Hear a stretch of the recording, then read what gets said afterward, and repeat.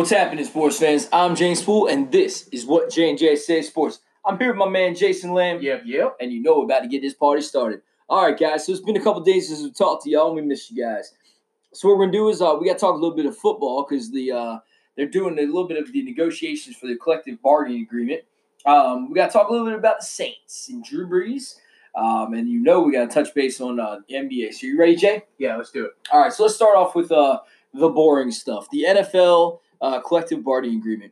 Looks like the owners have now submitted a couple things to for the collective bargaining agreement, the CBA, which, there's a lot of boring stuff, but there's a couple things that are interesting. One is that they proposed a 17-game season with 2 bye weeks. What do you feel about that, Jay? I'm fine with that. I mean, it extends the season a little bit. Yep. It also gives players more a second break in the middle of the season to Nothing wrong with getting your favorite players healthy. Yeah, refresh, regroup. Yeah. Being a fan, I'm okay with it. Yeah, me too. Being a fan of the NFL, I'm absolutely fine with them getting a little bit of a break, having a chance to heal up a little bit because, as much as I appreciate when my team beats another team, as a football fan strictly, I want to see everybody at their best. And obviously, everybody knows I want the Ravens to win the Super Bowl, but I'm really a fan of the NFL, so I don't need the Ravens to win the Super Bowl. I just need to see great football. Yes. You know what I'm saying? Yep. So exactly. The other thing is, along with that, is that they did they are trying to change the playoff format, which would actually take place next season if it goes through, where it will be 7 teams from each conference going into the playoffs. So 3 wild cards. So essentially 3 wild cards, which really means at this point that from the AFC, the Steelers with Duck Hodges and the Rams would have made the playoffs this year if the format was this year. What do you think about that, Jay? I don't know if that's necessary. It's crazy, right? Yeah, I mean, it definitely adds a little bit. But I mean, does the NFL really need to add anything to get our attention? No, but look, man. We all know it's about the money. It's all about getting more games on television, right? So I mean, that's really how I see it. I just see that they're trying to get as many playoff games as humanly possible. The main difference about the whole thing is, besides bringing in 2 extra teams, is that now only the number 1 seeds are going to get byes. Mm-hmm. So the number 2 seeds are going to have to play opening weekend, and depending on what they call it, wild card weekend, whatever.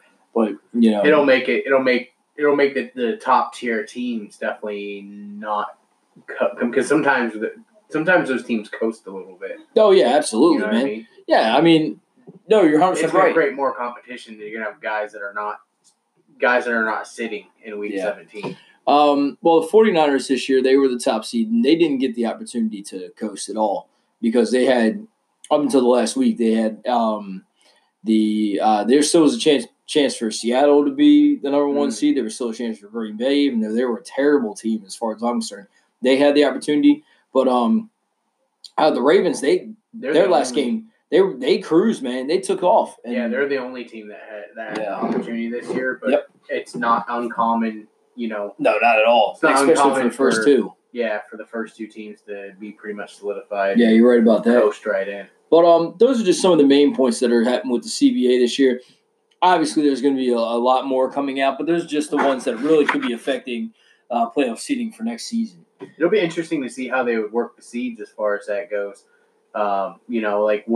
Would it be like the number 1 team in the division plays the number 2 to see who gets the right to go, almost like a division championship? Yeah.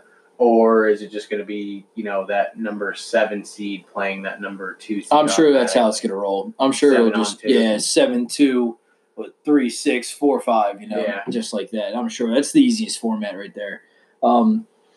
So another big story coming out of the NFL is with the Saints and Drew Brees. Drew Brees decided he is coming back and giving it one more go. What you think about that? Well, I mean, that it's good to know now, especially for for somebody like Teddy Bridgewater. Like he knows obviously. Okay, he's gonna head out now, right? Yeah, I'm not playing for the Saints this year, so let me figure out what I'm doing. Yeah, it's fair. It's fair for him to decide this early too for the team, so the teams can get their stuff together and figure out how they want to do it or what moves they want to make. Yeah, no. The fact that he's getting it this early definitely says something. It's definitely a good thing for everyone involved, except for I honestly think Drew Brees coming back for one more run might be the worst thing possible for the Saints. Yeah. In the long term. Because they can't, well, number one, they can't tell him no.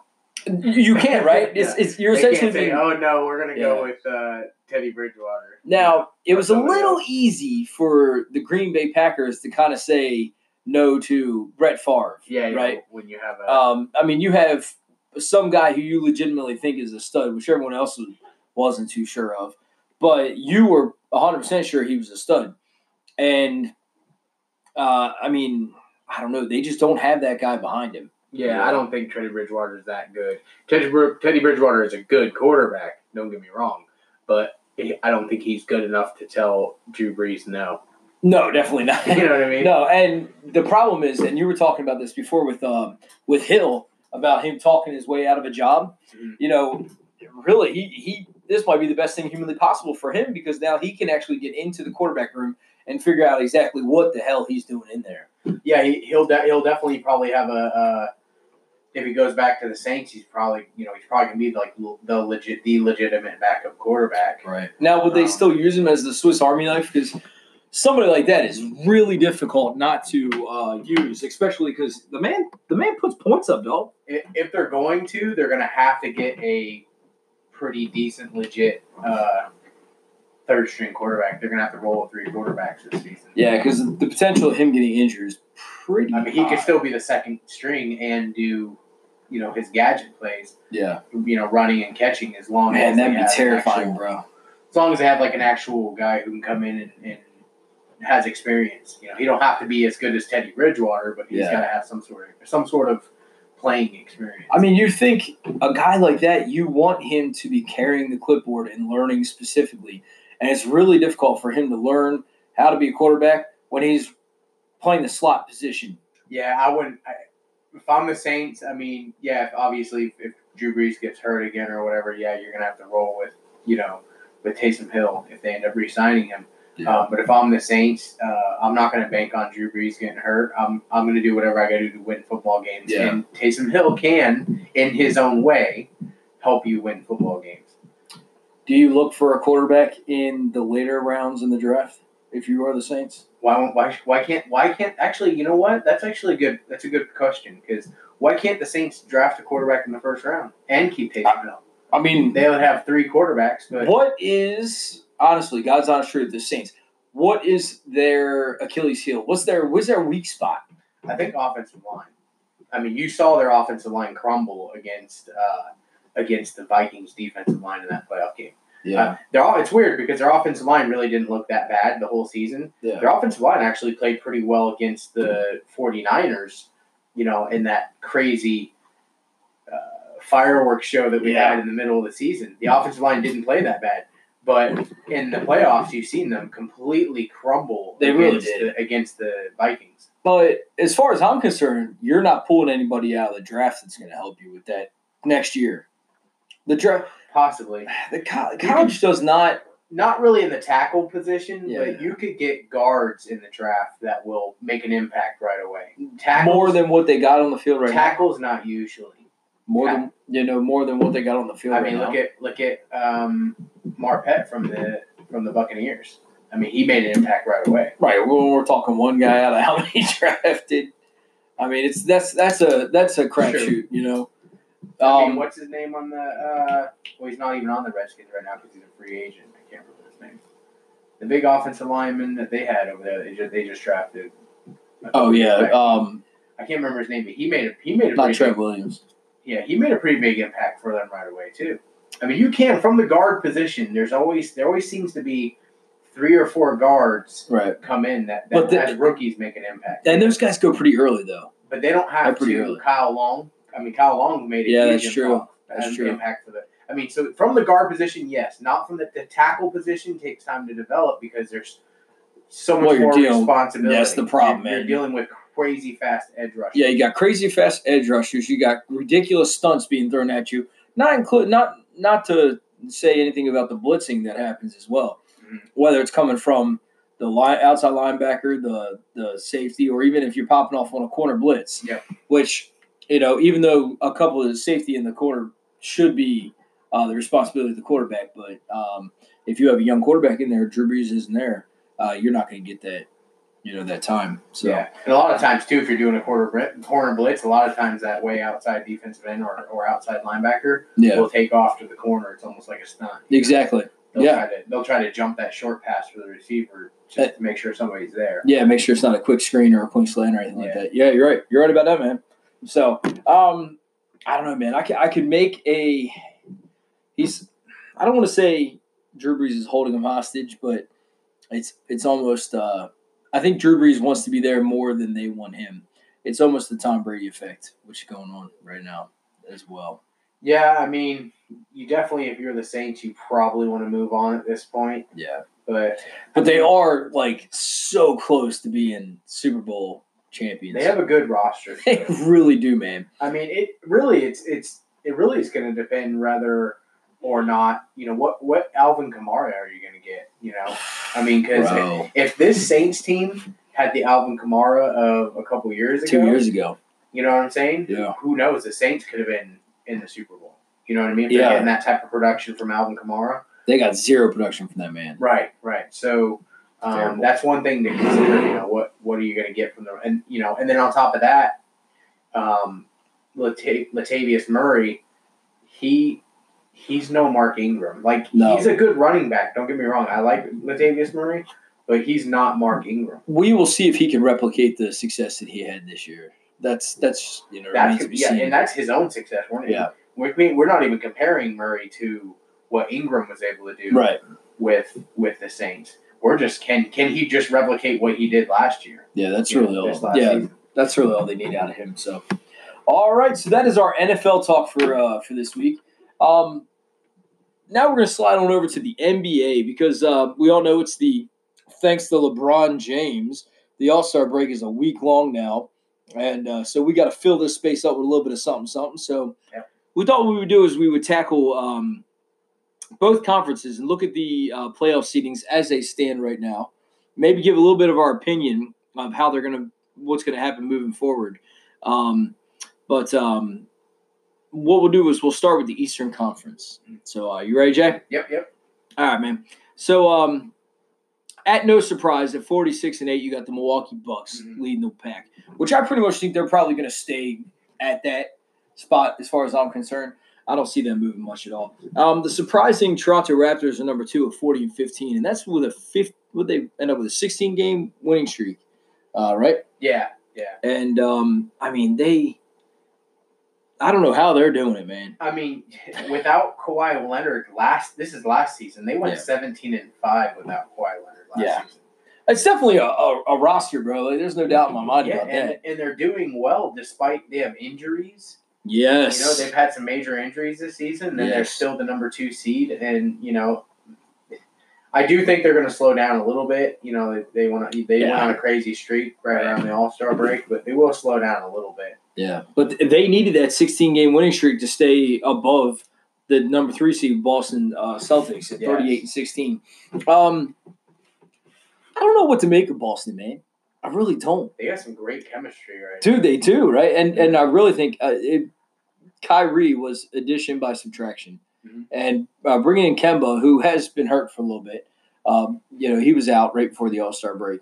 But Tatum, man, he's unbelievable right now, man. Yeah, I mean, losing Kyrie Irving and losing Terry Rozier and bringing in a whole, a new starting point guard. Yeah, whole new front court. Right, and for them to still have, and losing Al Horford too. Yeah, for them to still have, as great chemistry. That's all coaching right there. Oh yeah, no, it was very funny how the Celtics were really good with Brad Stevens. Mm-hmm. And then Kyrie came, and all of a sudden, Brad Stevens couldn't coach for shit. Right. And now, the very next season, he's right back. And I just find it's more of a scathing indictment on Kyrie than it is on anything else. Mm-hmm. One of the more surprising teams right now is Miami at the 4 seed at 35-19. That's a team that I'm really surprised. But the emergence of Bam has really assisted them, and he is like a little firecracker for them. But I've said this a million times. I am a real big Jimmy Butler fan.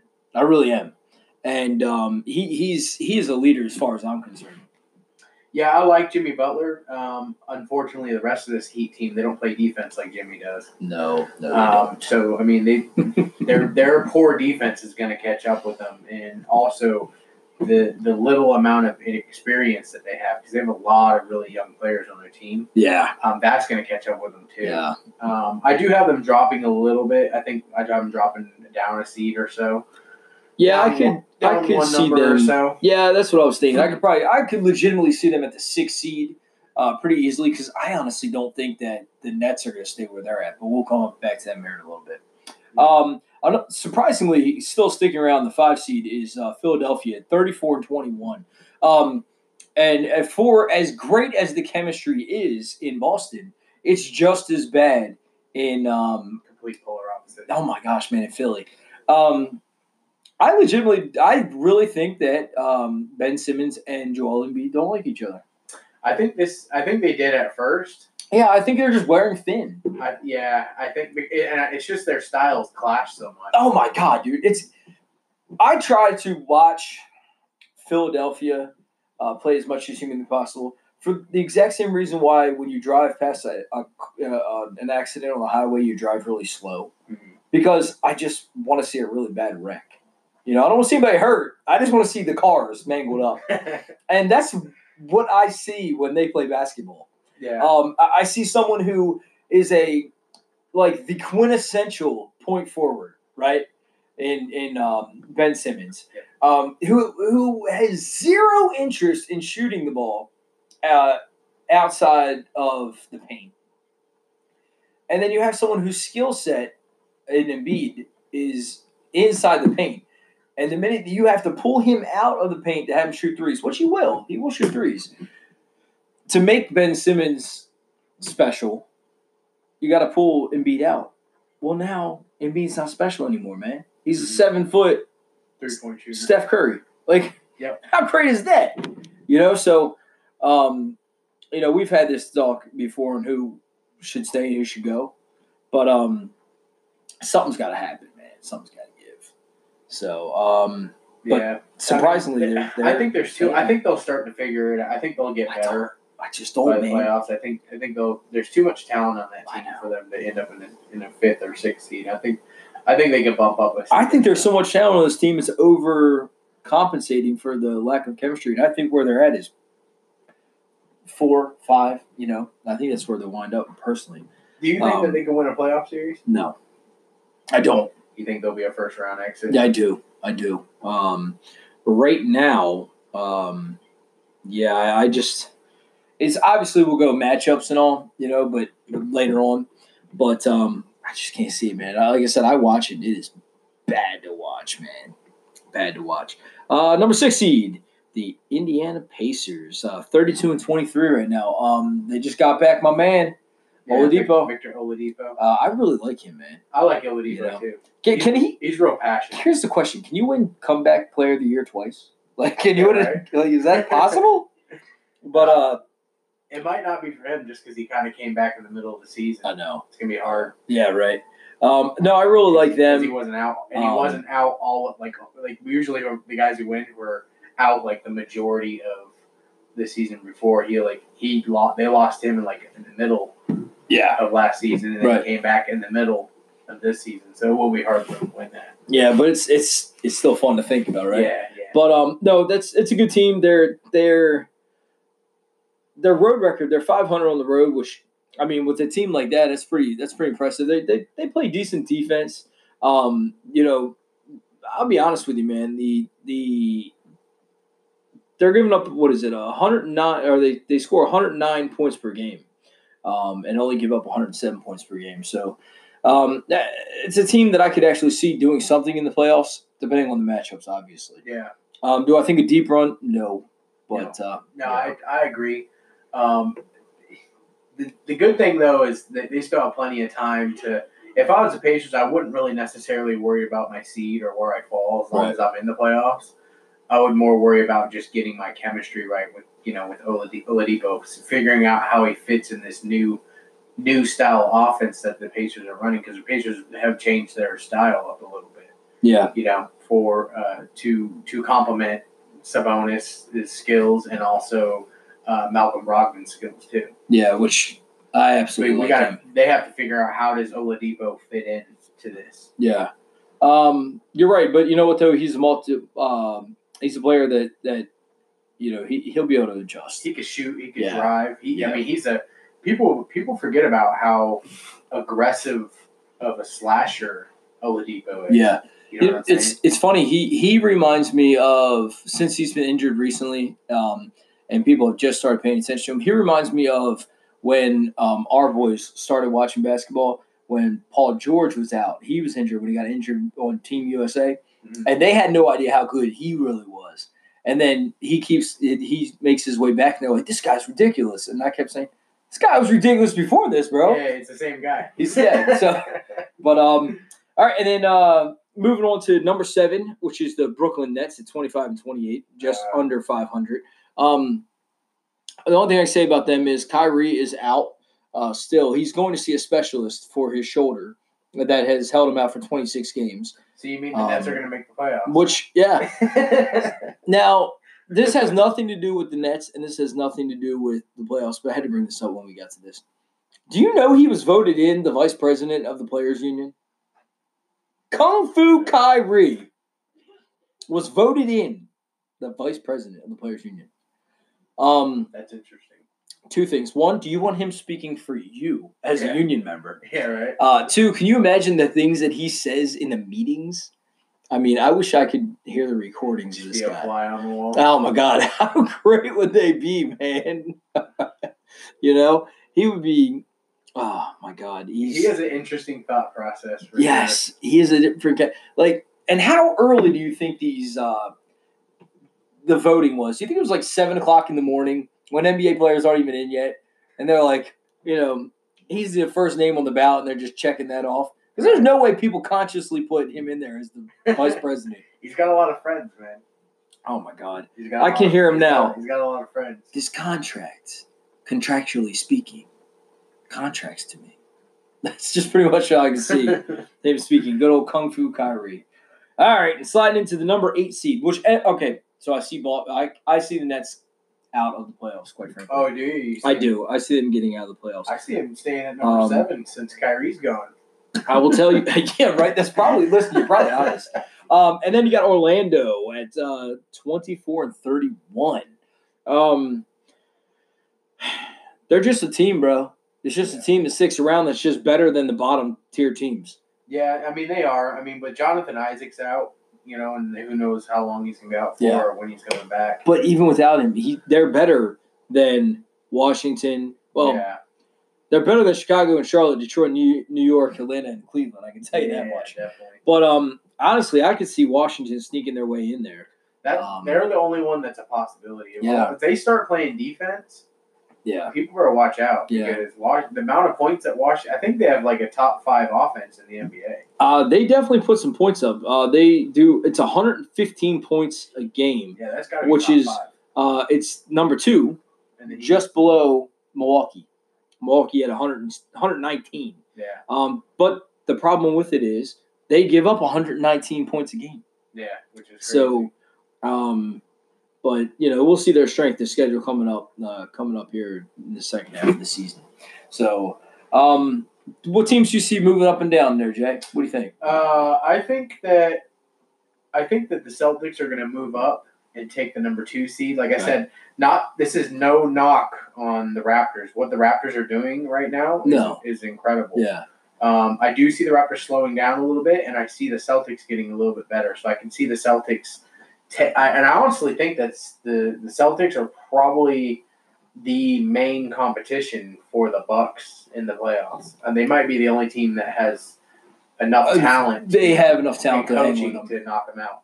But I mean, Nurse is doing a heck of a job over in Toronto. So I agree, because the main thing is, let's be honest, they needed a 16-game win streak to be 2 games above them. Mm-hmm. So I agree 100% with you, man. I just think that I think Boston's going to overtake them. I can see Miami staying. They're probably going to drop, and Philadelphia is going to stay about the exact same spot they are. But I can see make Philadelphia the number 4 seed now, right? Yeah. If the Heat drop. Yeah, I see. It'll. I think you're right. I mean, I think Philly's going to get a little bit better, but I don't think they're going to get much better. No, because they'll stay the same. The Heat. I think the Heat's poor defense is just going to catch up with them, and they'll drop just enough to get the Sixers as the number 4 seed. Yeah, you're right. So, all right. Well, all right. So what we're gonna do here is we got to take a little bit of a break there, Jay. When we come back, we're gonna talk a little bit about the NBA All-Star Game, and then we'll move right on into the Western Conference. All right. So we'll be right back.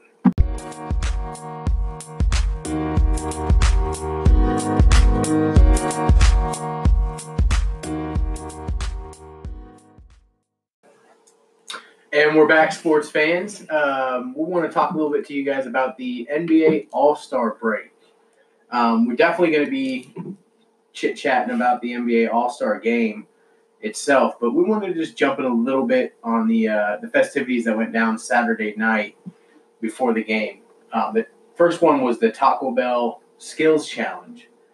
And me and James were just talking about it off air earlier, and we were talking about how it's very interesting that the bigs of the competitions, the centers and power forwards, have been, in the last few years, have been outplaying the guards, shooting guards and point guards.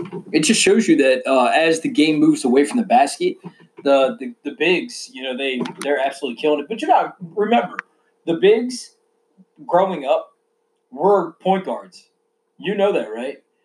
As they came up through the AAU circuits, as they came up when they were getting larger, they were going to get the ball. They were going to be handling the exactly. Ball. So they're used to this. And now that the game is moving away from the basket, they're just going to be even more dominant than they have been. And in this championship, who took this one, Jay? It was Bam Adebayo from the Miami Heat. Yep, and, man, throughout the whole competition, though, it was just crazy because, how close the shots were, going, how close each matchup was. Usually you get, a lot of times you'll get somebody who's way far behind, and the front runner of that particular set, he'll get probably 3 or 4 shots off before the other person even shows up at the 3-point line. Right. But it seemed like in this year's competition, it seemed like every single set or every single part of the bracket, guys were finishing right neck and neck, man. They're just launching threes. Just right shot for shot. Right. So, I mean, it was definitely way more entertaining than it usually is this year. It was definitely fun to watch, but it was just, there was not one guard that made it to the Final Four of the competition. It was all in the semifinals was all bigs, not just a championship, but the semifinals. Yeah. So, I thought that was pretty crazy, but speaking of the guards, though, most of the guards were competing. Most of the guys competing in the 3-point contest were guards. Yep, that's true. You had looked like the guys who made it to the final rounds was it Devin Booker Jr., Buddy Hield, and there was one more. I can't remember the redhead guy from. I can never remember that dude's name, man. Yeah. But he got 22, and then Devin Booker went right after him and got 26, which was pretty high. And Davis Bertans. Yeah, Bertans, that's what it was. Devin Booker got 26, which was pretty high, but the contest ended with a walk-off 3-pointer by Buddy Hield. Yep. All you needed was 27. The man got 27 out of 40. Yep. And it was one thing that was pretty interesting. I don't remember it from last year. They could have had it last year, but I don't remember the Mountain Dew ball. Because it was the Mountain Dew 3-point contest. Right. They had an extra ball between racks 2 and 3 and between racks 3 and 4. Yeah, they had it last year. Joe Harris was the champion last year. Right. I remember Joe Harris winning. I didn't remember. Yeah, the Brooklyn Nets. The Mountain Dew ball. The green ball. Yeah, they had it last year. You get extra points for that. Yeah. And it's all by itself, which is actually pretty far back too. I think it's set at 30 feet or I don't know. It's something crazy. 32 feet. Something crazy like that. So that was pretty fun. That was entertaining for sure. But definitely the most entertaining event of the night was the slam dunk contest. You had Dwight Howard, was it Conahu from the Denver Nuggets? Yep. The white man can't jump guy. That was too much, man. that was awesome play. Costume play. That's hilarious. That was really cool. You had Jones Jr., Derek Jones Jr., Yep. and Aaron Gordon. That's who all they competed. Who we'll probably never see again. The first round, like I said, Connie with the white man can't jump outfit. Yeah. I mean, that was super. I mean, the dude had hops too, for sure. Yeah. He definitely had some hops, so he could definitely get up. But the dunk by Dwight Howard, the Superman dunk, the tribute to Kobe Bryant. Yeah. I thought was really, really good. And he I was like worried. floating, bro. Yeah, I was kind of worried about Dwight Howard in this dunk contest, just for the simple fact that he's like, I think 34 years old. He is 34. Yep. And then on top of that, and he was going to do a Kobe tribute, so I was already worried about him to begin with. Now I'm like, oh my gosh, I hope he doesn't embarrass himself. I know. Trying to do which would be the most Dwight Howard thing humanly possible. It actually would fit Dwight Howard like a glove, but he didn't. I was actually very impressed. I was. Can I say I was proud of Dwight Howard? Are you allowed to say that? I don't know if I'm You're allowed probably to the say first person ever. I mean, it was great. The tribute was great. The dunk was great. I don't care that he didn't win. It doesn't matter. He didn't have to win. It doesn't matter. He did what he set out to do. Yeah. I mean, yeah, would Dwight Howard want to win the dunk contest? Sure. But Dwight Howard into the dunk contest, he wanted to pay tribute to Kobe Bryant. He actually had plans on Kobe Bryant actually helping him in the dunk contest when the time came. He was going to use Kobe Bryant as like either holding the ball like or a prop. Yeah, as a prop, throwing it off the backboard, giving him an alley-oop, something. And unfortunately, obviously, Kobe wasn't there, but so his tribute was to wear the 24 on his chest, the Superman 24. I thought it was awesome. It just for the tribute alone was my favorite dunk of the contest. Right. But obviously, he didn't win, and we went into the final round between Jones Jr. and Gordon. And boy, what a round that was! I mean, we've seen several dunks. Is that the first time the dunk contest has ever gone into overtime? It's basically what it was. It was over. They had to have a dunk off. Yeah, no, they've had. I can't remember who it was, but they had co-champions before. Co-champions? And I think Dominique Wilkins and was it Muggsy Z. Bogues? I think Spud Webb. I meant Spud Webb. I'm sorry, Muggsy Bogues. Jesus was Spud Webb. I think that was the '87 dunk. I think they went into overtime also because they were both on the Hawks at the time, right? Yeah. Yeah. So I'm overtime pretty sure sucks for Spud Webb because he's pretty limited of what he could do. Yeah, right. So, but I'm pretty sure they did as well. But but anyway, it's another robbery. You've seen some crazy dunks. Yes. What was it? Was the decision a robbery of Aaron Gordon? 100%. Yes, it was. Yeah, probably. I think it was. However, let's not get too carried away with the performance of Aaron Gordon so much over, Derek Jones Jr.'s performance, which was absolutely phenomenal. Yeah, so here's my concern about all that. This is my thought process. I thought DJ probably should have won. And this is why. If you take each dunk individually as a whole, right, then Aaron had a better contest. Yeah. All right. He had a better contest. But at the end, it was about individual dunks. So you're comparing the two dunks. And as far as I'm concerned, Taco put his head down, bro. He didn't go over that man. As far as I'm concerned, he got close enough. Close enough, man. What is that? Guy was like 7'6". Horseshoes and hand grenades, dog. Yeah. So I'm going with Aaron Gordon. You know what? I think probably the best dunk of the night though. Right. Was DJ's dunk. That 360 through the legs. He's got that thing down packed, right? From the baseline? With the I don't know, man. I really like the windmill. Yes. That was nice awesome, too. Bro. I think also, I would say my second best dunk, that 360 through the legs where he didn't, I don't even think he alley-ooped it. I think he just or did he? No, he went off the backboard. Off the backboard, right? Yeah. So went off the backboard, did a 360 through the legs alley-oop off the backboard. That was incredible. And then Aaron Gordon's alley-oop off the side of the backboard that he did that. I want to say it was almost like a windmill, right? Or it was like a windmill mixed with a Statue of Liberty dunker. Yeah, right. You know what I mean? It was really weird. Just the way it was really weird, and I just don't think you'll see. That's not something you'll see very often. The way he caught the ball and 360 windmill, that was pretty. It wasn't.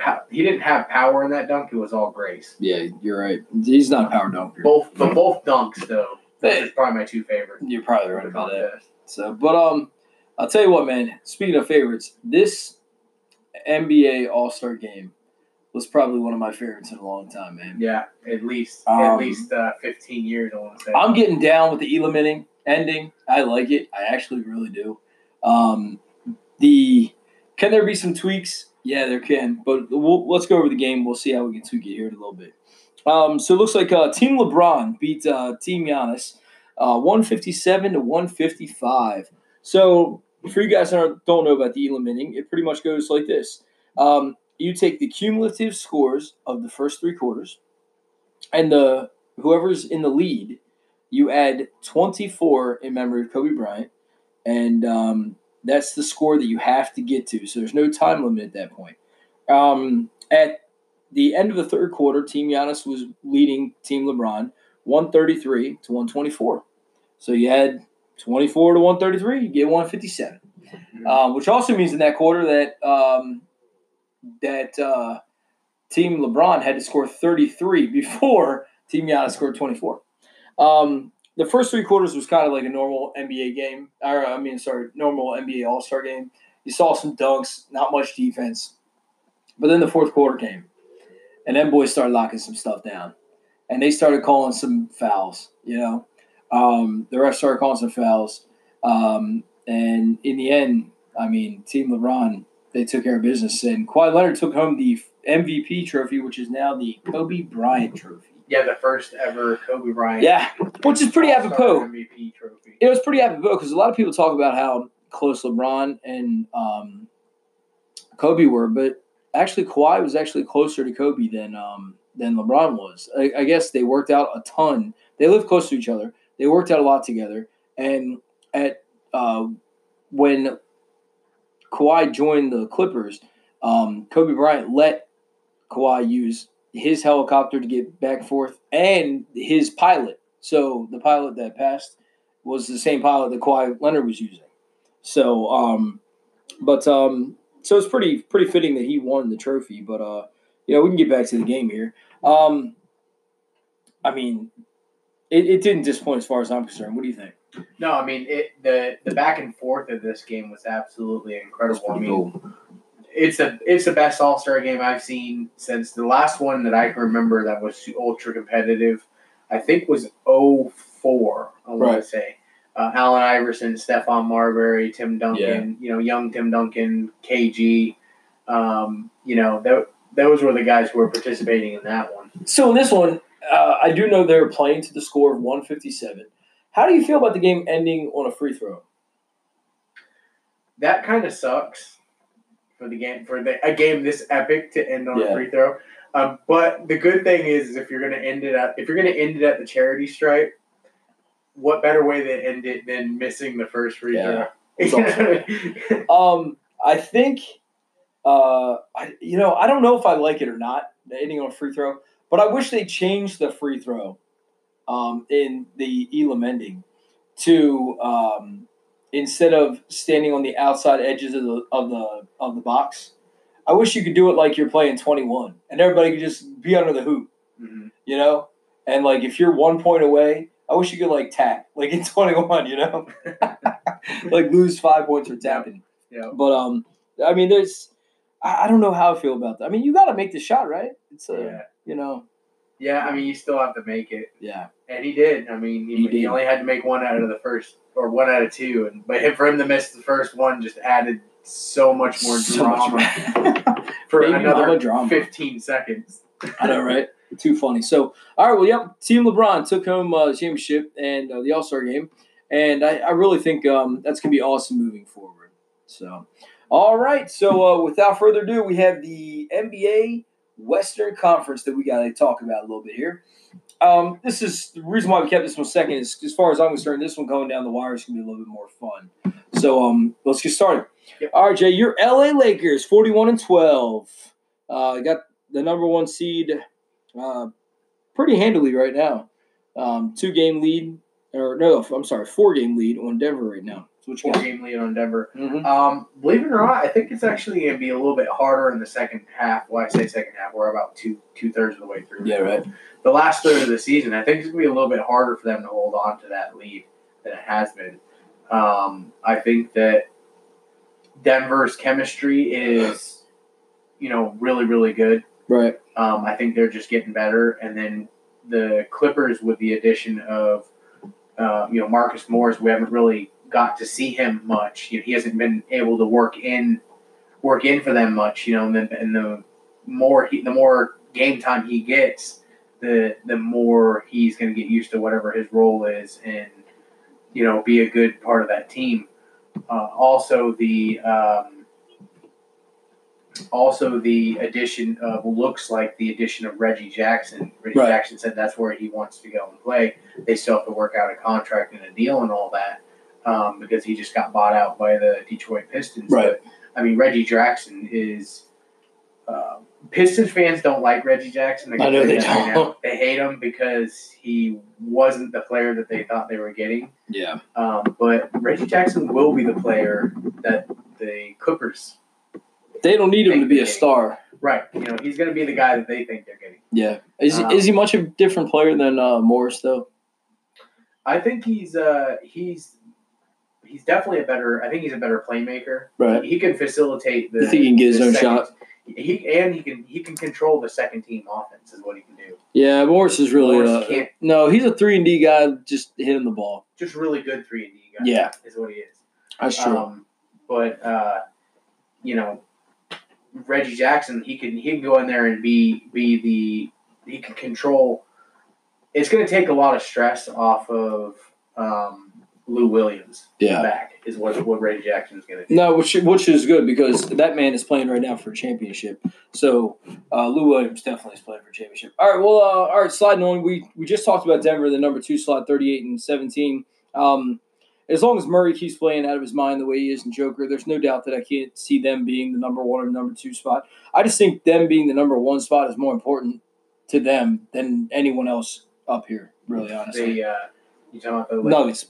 Oh, the Nuggets trying to get that number 1? Yeah. I think it's more important to them than anything, man. Yeah. I feel like they really need it, but, with Michael Porter Jr. coming back, I think that, they're going to have a good shot, and their chemistry is, like I said, it's like pretty much second to none. Yeah, it's pretty hard, especially when you got somebody like Joker, who's pretty much. They just really need that third scorer. They got Murray, they got Joker, and Porter's supposed to be that third scorer. Be that guy, and he has been when he's healthy. Let me know when that's going to happen. Right, but that's his problem. Is obviously he missed his whole first season. Yeah. His rookie season. So this kind of is his rookie season. This is true. And it hasn't been a healthy, successful endeavor for him this year either. No, not at all. All right, so number 3, we already talked about the LA Clippers. I don't think they give flying rats patootie where they wind up, quite frankly. It's going to be the 3, 4 seed, 5 seed. I don't think they care. I really don't. I think they just want to get the playoffs healthy, and it is what it is. I'm really hoping that the Clippers get the number 2 seed. Because it will be so much fun to have an LA versus LA Western Conference Finals. If the Clippers don't get that number 2 seed, we're going to get the finals that we want before the finals. This is true. But like I said, I think that they think the road to the ring is through LA, even though they're in LA. So how awesome would that be, having 7 home games? That'd be pretty cool. Right. So that'd be nice. All right. Sliding on, number 4 is Utah Jazz. I don't know what to make of the Jazz this year, bro. I really don't, man. They're unbelievable at home. They're 25 at home, but 16-13 on the road, which is still above 500, obviously. Mhm. But I just don't know what to make of them, man. They're just athletic. That's really what it comes down to. And that's why staying in the top 4 seeds is going to be super important to the Jazz because they're really, to get out of the first round, they're really going to need that home court advantage, I feel. Yeah. All right. Sliding on to number 5, the Houston Rockets, 34-20. We had a nice little segment talking about them moving on to their small ball. Dan Antonio, Daryl Morey, they're in, bro. They're in. It's either going to work or they're going to fall flat on their face, man. And they kind of have to be because this is pretty much for their job. Exactly, 100%. That's why they're 100% in. Calling the Rockets the Mighty Midgets. I love it, bro. Basketball. And we've beat that horse to death, so I don't want to get too involved in Houston. But they really had to make a change though because they were the 4th worst shooting team since Christmas.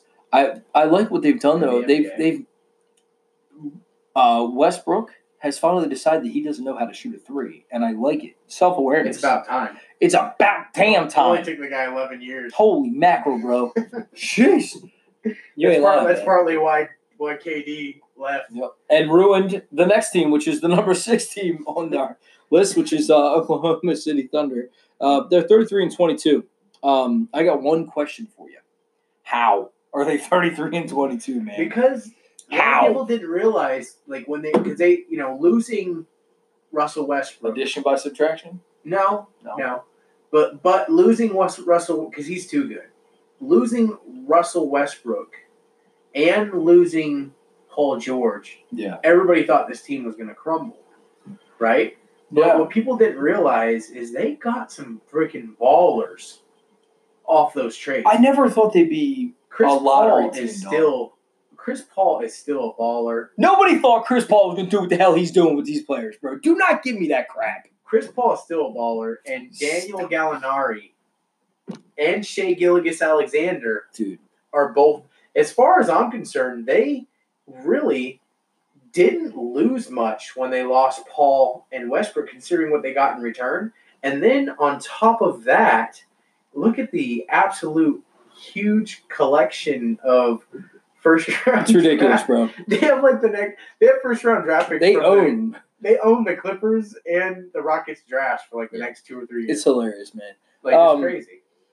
The Chris Paul, he has definitely showed a little bit of resurgence. He was really good when New Orleans was playing in Oklahoma City when he was there before. Yeah. During Katrina.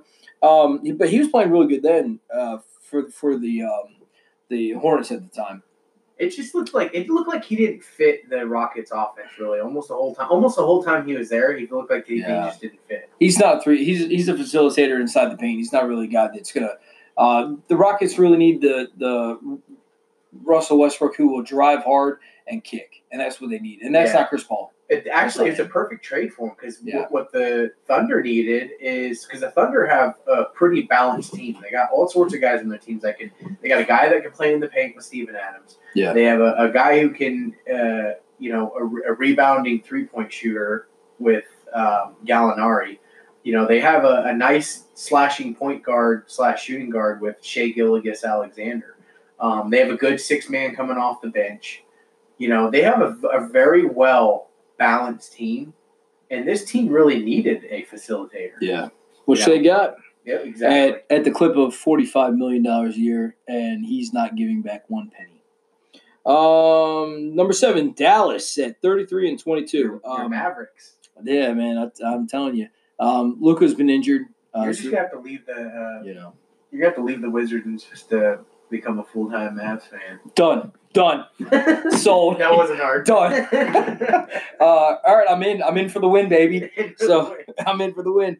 The most concerning thing about the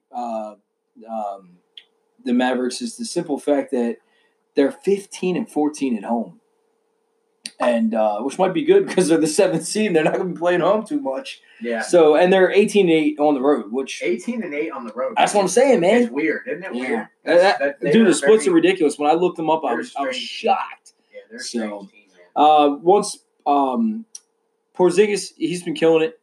And once Luka comes back, I think the ship will stay be healthy, man. I know. That ankle has been plaguing him. Being a lifelong Dallas Mavericks fan that I am, I agree with you 100%. So, all right, man. And number 8 is the Memphis Grizzlies at 28-26. Mark Cuban can just buy him a new ankle. Yeah, right. He needs it. Memphis, I'm not buying Memphis still, man. No? I think they're riding high on what Ja's been doing. Really, to be honest with you, which he has been impressive as can be. I'm drinking the Kool-Aid. I know, dude. I'm not saying I don't like him. I'm just telling you, I really think that Portland is gonna make a run. Listen, I've been drinking Portland's I know you have, man, too. and I haven't. I love Portland. I haven't. And I love Portland's. I've always been secretly a little bit of a Portland fan, even back in the day. It's hard not to be though, man. To be honest with you, just because they're just a super small market up there. Yeah. You know what I mean? And their colors, they have awesome colors. That's hilarious. I've always been a little bit envious of some of the things that Portland has. So before we get done with this episode, we got to talk about New Orleans Pelicans real quick. They're 23-32. They're sitting right now in the 11th spot. Mm-hmm. They have Portland, San Antonio in front of them, and they're 5.5 games out of the 8th spot. Do you think with Zion coming back, it's just a little too late for them to make a push? It is. The only way that they're going to make they have the easiest schedule moving forward. Just let you know that. Yeah, but the only way they're going to make the playoffs is they have to be one of the best teams. And when I say one of the best, they have to play at a level that the Lakers, the Bucks, maybe the Celtics, they have to play at that elite I'm not sure level they're there yet, man. Just to catch up. Ingram's getting there though. They are. They're all getting there. That team. Are we thinking they're about a year away? Yeah, I think next year, as long as they stay healthy, I definitely can see them in the playoffs next year. And Zion needs, and not even the last seed. I can see them being like a 6-7 seed. Yeah, Zion needs to change his diet though, right? Oh, definitely. Yeah. Like I said, that money he got from that sneaker deal, he should take half that money and go right over to whoever LeBron's nutritionist is. Yeah. Get started Spend right away. Some money there. Yeah, get started right away. All right, so that is the Western Conference. It looks like the games are starting back up on Thursday, which should be pretty fun. Thursday the 20th. First leading up is the Bucks and the Pistons, so that should be fun to watch. Even though the Pistons have a little bit of changes happening right now. Yeah. How far do you think the Clippers are going to fall? The Clippers? Yeah, I mean they're at the 3 seed right now. Do you think it's possible for them to fall to the 4th or 5th? So. I mean, that's an interesting question. The problem is, yes, because it means more to Utah and Houston, which are only the regular season does. Yeah, right. That's the problem, But I could totally see the Clippers turning it on in the last month of the season, getting playoff ready, making a playoff push, and being able to get back into the 3 seed. It's just. The Rockets and Utah just don't have enough as far as I'm concerned, especially if the Clippers ever actually get some continuity with their players. Right, and Conley's just been disappointing for the Jazz. I really thought he was going to be a huge addition. Yeah. Bojan has been really good for them.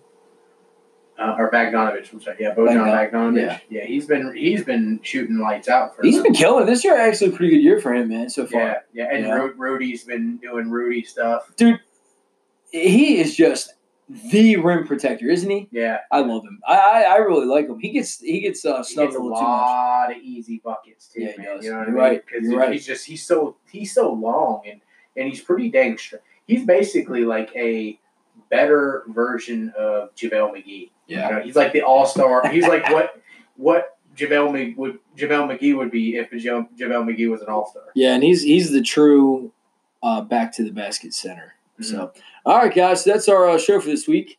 We tell you guys all the time, we really appreciate you guys. Make sure you guys hit us up on Twitter, Facebook, and on Anchor.fm, leaving us voicemails, and we'll make sure we get to all of your comments, questions, and concerns. And we'll talk to you guys next time. See you.